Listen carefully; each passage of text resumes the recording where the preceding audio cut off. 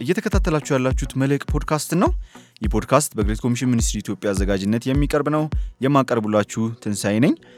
እንግዲህ በዚህ ዘመን የጾታ ጉዳይ ቀለል ተብሎ የሚታይ ጉዳይ ይሆን አይደለም። ብዙ አዳዲስ አስተሳሰቦች ለጾታ የተሳሳተ ትርጉም እየሰጡት ይገኛሉ። እኛም የተሳሳቱትን ትርጓሜዎች እንዴት በትክክለኛው ትርጓሜ ማሸነፍ እንደምንችል ዛሬ ከዶክተር ማስረሻ ጋር አብረን እናያለን። ዶክተር ማስረሻ በአሁኑ ሰዓት በግሬት ኮሚሽን ሚኒስትሪ ኢትዮጵያ የቤተሰብ አገልግሎት በዋና ዳይሬክተርነት በዋና አስተባባሪነት ያገለገሉ ይገኛሉ። ሳምንትም ከርሳቸው ጋር ነበር ጊዜ ያሳለፍነው። ዛሬም ከርሳቸው ጋር አብረን እናሳልፋለን። አብራችሁን ቆዩ።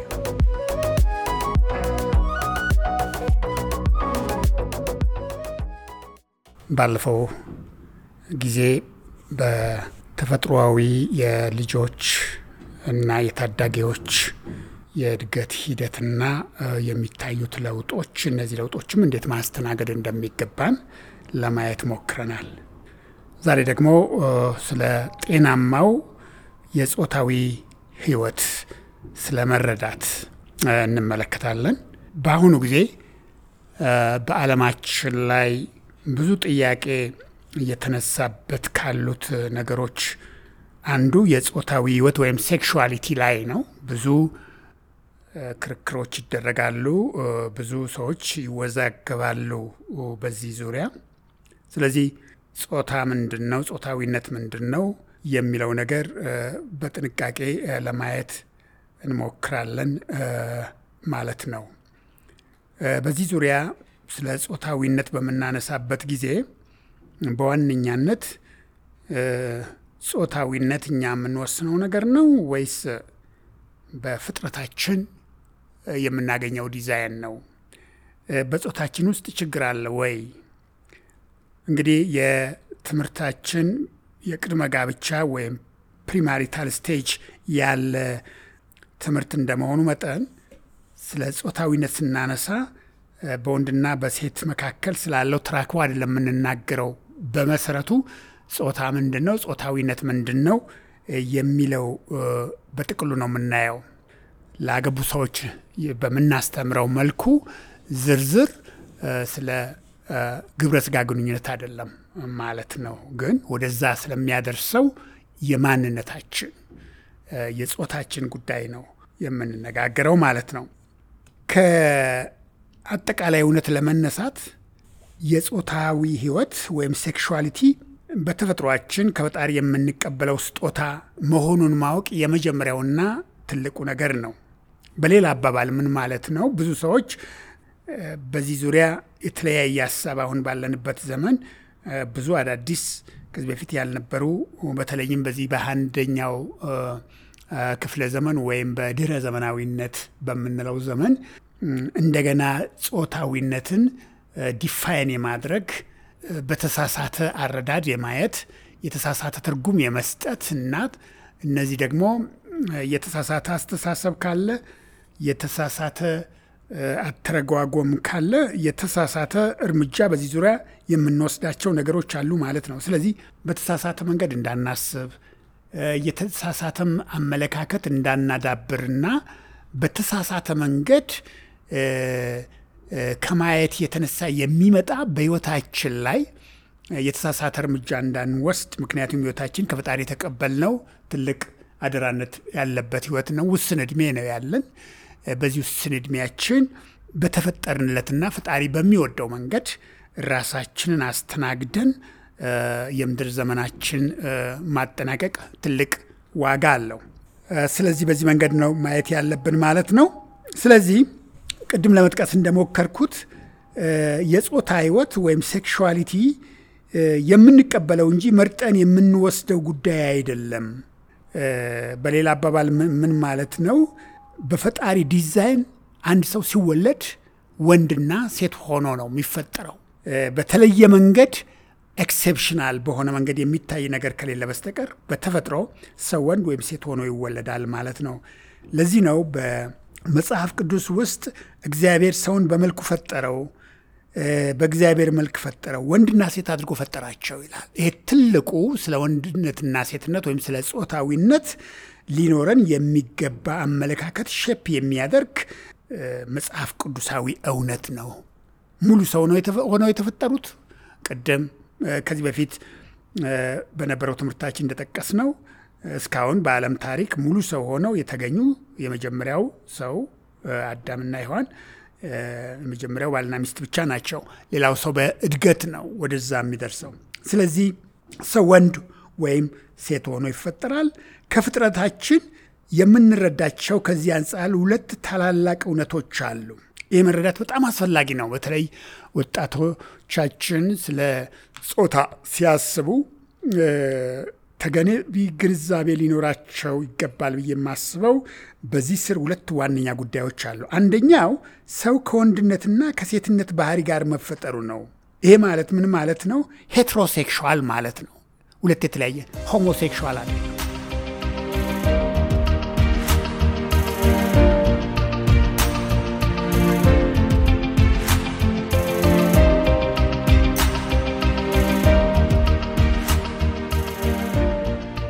በአሁኑ ጊዜ ሁላችንም እንደምናውቀው ትልቁ እንቅስቃሴ የሆሞሴክሹዋሊቲ እንቅስቃሴ ነው። የተመሳሳይ ጾታ ግንኙነት፣ የተመሳሳይ ጾታ ጋብቻ እየተባለ ባለንበት 21ኛ ክፍለ ዘመን ወይም በድህረ ዘመናዊ በሚባለው ዘመን እንደዚህ አይነት ያፈነገጠና ከተፈጥሮ ዲዛይን የወጣ ነገር ብዙ ሲስተጋባ እንመለከታለን። ስለዚህ መጽሐፍ ቅዱስም እንደሚነግረን ወንድና ሴት አድርጎ ፈጠራቸው፣ በመልኩ ፈጠራቸው ይላል። ስለዚህ ሰው በኔቸሩ ሄትሮሴክሹዋል ነው። ሁለት የተለያየ ጾታ ሆኖ እንጂ ሆሞሴክሹዋል ሆኖ አልተፈጠረም። አንዱ ነው። ሁለተኛ የጋብቻ ግንኙነትም አንድ ለአንድ የሆነ የሁለት ጾታዎች ጥምረት ነው። በሌላ አባባል ምንድነው? ሞኖጋመስ እንጂ ፖሊጋመስ አይደለም። ሰው አንድ ወንድ አንድ ሴት መፈጠሩ የሚያሳየን ዋን ቱ ዋን ሪሌሽንሽፕ ነው። ሞኖጋመስ ነው። አንድ ሴት ለብዙ ወንድ ወይም ብዙ ወንድ ለአንድ ሴት አይነት ዲዛይን የለውም። ልክ እንደ ተቃራኒ ጾታ እንደሆነ ሁሉ ወደ ጋብቻ ውድ ስንመጣም ደግሞ ሞኖጋመስ ወይም ደግሞ ዋን ቱ ዋን በሆነ ሪሌሽንሽፕ ውስጥ ነው ዲዛይኑ ማለት ነው። ስለዚህ ጾታዊ ግንኙነት በእድሜና በኑሮ አቋም የሚወሰን ጉዳይ መሆኑን ማወቅ ያስፈልጋል። ምን ማለት ነው? የጾታ ፍላጎት አለ። ከዚህ በፊት እንዳየነው ሰው ለአቅመ አዳም ወይም ለአቅመ ሔዋን ሲደርስ የምንለው ጊዜ ይሄ ፑበርቲ ስቴጅ ሲያልፍ ሊፈጠር የሚችለው ነገር ወንድነትና ሴትነት የበለጠ የሚሰማቸው ጊዜ ነው። ተቃራኒ ጾታ ፍላጎት አለ፣ የተራክቦ ፍላጎት አለ። ግን እድሜ ብቻ ሳይሆን የኑሮ ሁኔታን ደግሞ ይጠይቃል። ባዮሎጂካሊ ማቹርድ ብቻ ሳይሆን በማህበራዊ ህይወት ማቹሪቲ ያለ ወይ? በሌላ አባባል ሰው ወንድን ወስዶ ወይም ሴትን ወስዶ ወደ ትዳር አውድ በምንመለከትበት ጊዜ ለማኖር ኃላፊነት ይወስዳል ወይ የሚለው የሶሻል ማቹሪቲ ወይም ደግሞ የማህበራዊ ብቃትን የሚጠይቅ ነው። ስለዚህ ከዚህ በፊትም ጠቅሼዋለሁ። በስነ ልቦናና በአካል ብቻ መድረስ ለጋብቻ መብቃትን አያመለክትም ለማለት ነው። ሌላው አያይዘን የምንመለከተው አንድ ትልቅ ነገር ምንድን ነው?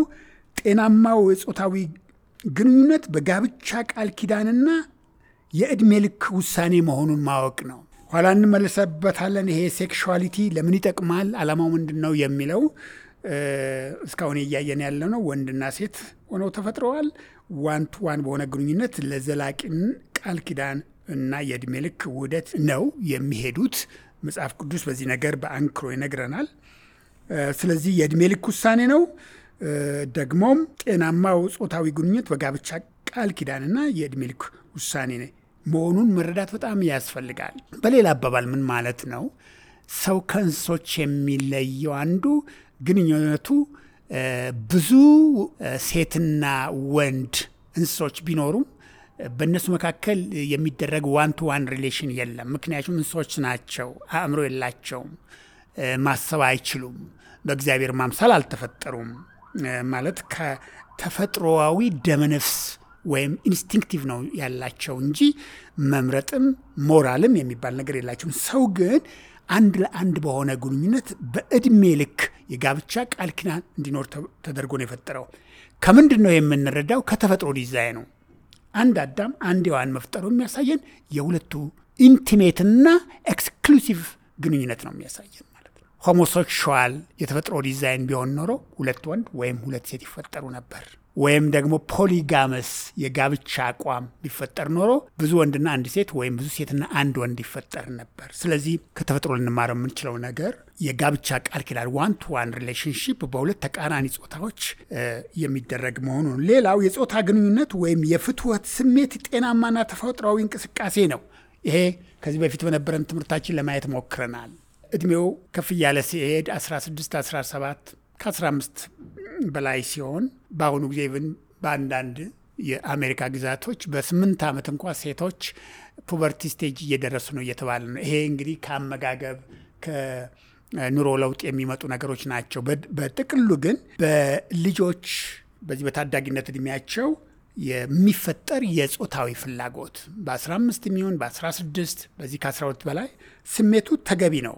ከዚህ በፊት እንዳየነው ይሄ ስሜት እያደገ ሲሄድ ነው ወደ አባትነትና ወደ ባልነት ወንዱን ሴቷን ደግሞ ወደ እናትነትና ወደ ሚስትነት የሚወስደው።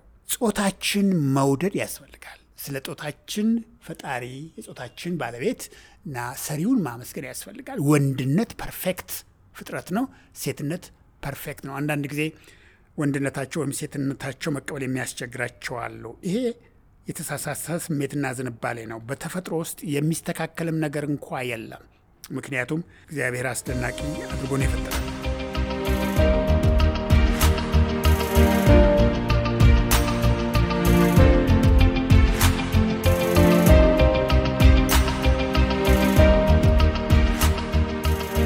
ሴክስ ያለ ዕድሜ እና ያለ ጋብቻ ሰው ሲሰማው ሲለማመደው ዘላቂ ጉዳትና የህይወት ጠባሳ ይፈጥራል። ሴክስ በጣም አስፈላጊ ነው። ስሜቱ በጣም ጥሩ ነው። በትዳር ሰርክል በመንፈሳዊ ቋንቋ ቅዱስ ነው።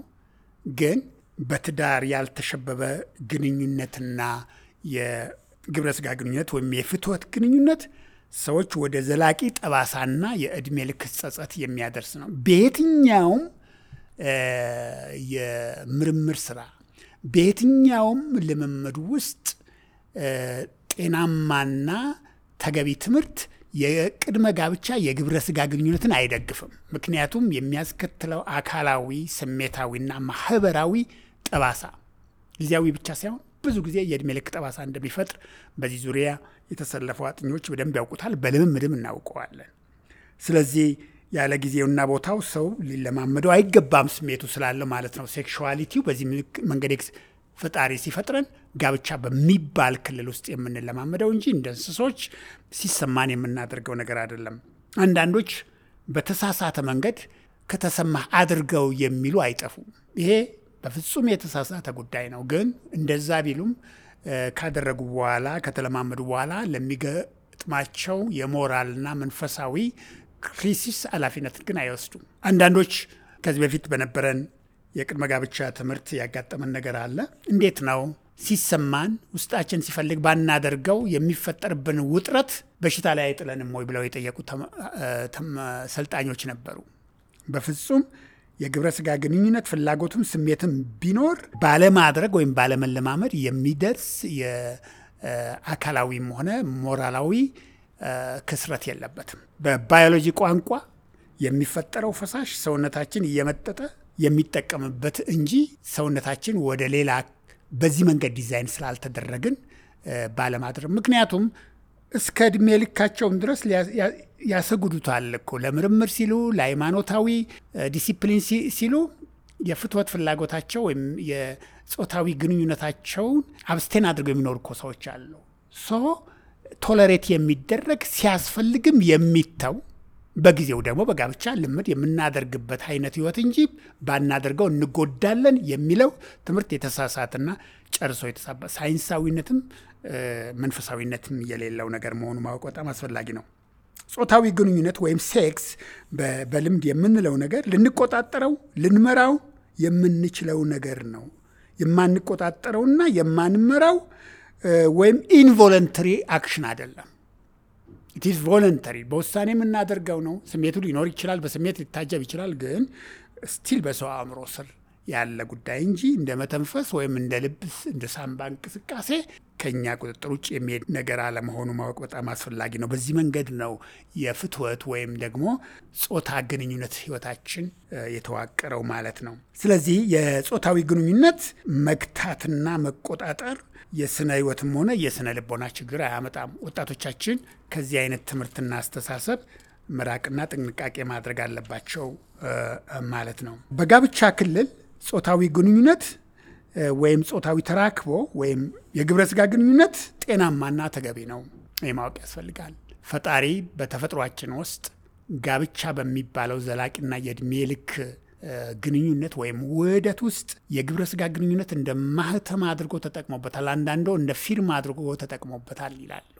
ይሄ እኛ በቀላሉ ልናብራራ የምንችለው ነገር አይደለም። ተለማምደው ነው እንኳ ያገባን ሰዎች የሚገባን ነገር አይደለም። ግን ፈጣሪ አስደናቂ በሆነ መለኮታዊ ችሎታው ለሰው የሰጠው ትልቅ ጸጋ ነው። በጋብቻ ክልል ልናደንቀው የሚገባ ነገር ነው።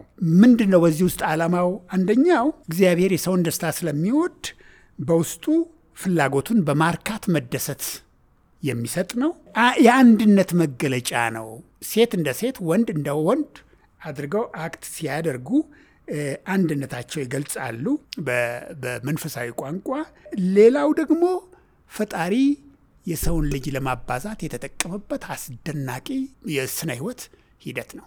ስለዚህ ጾታዊነታችን ወንድና ሴት ሆነን መፈጠራችን፣ ጋብቻችን ዋን ቱ ዋን ሪሌሽንሽፕ መሆኑ ሁሉ የተፈጥሮ ዲዛይን ስለሆነ ወደ ሌላ ዝርዝር ሀሳብ ሳንገባ ይህንን መሰረታዊ ነገር ማወቅና በዚህ ተመስርተን ደግሞ ሌላ የሚጠቅሙን እውቀት ከዋነኛው ለጤናማ ጾታዊ ግንኙነትም ሆነ ለትዳር ጠቃሚ ትምህርት ከያዘው ከመንፈስ ቅዱስና ሌሎችም ደግሞ በሱ ላይ ተመስርተው የተጻፉ ጤናማ ትምህርቶችን በማዳበር ጾታዊ ህይወታችን ሆነ የፊውቸር ትዳራችን በደንብ እየገነባን በመሄድ ጠቃሚ ሰዎች ሆነን መብቀል እንችላለን ማለት ነው።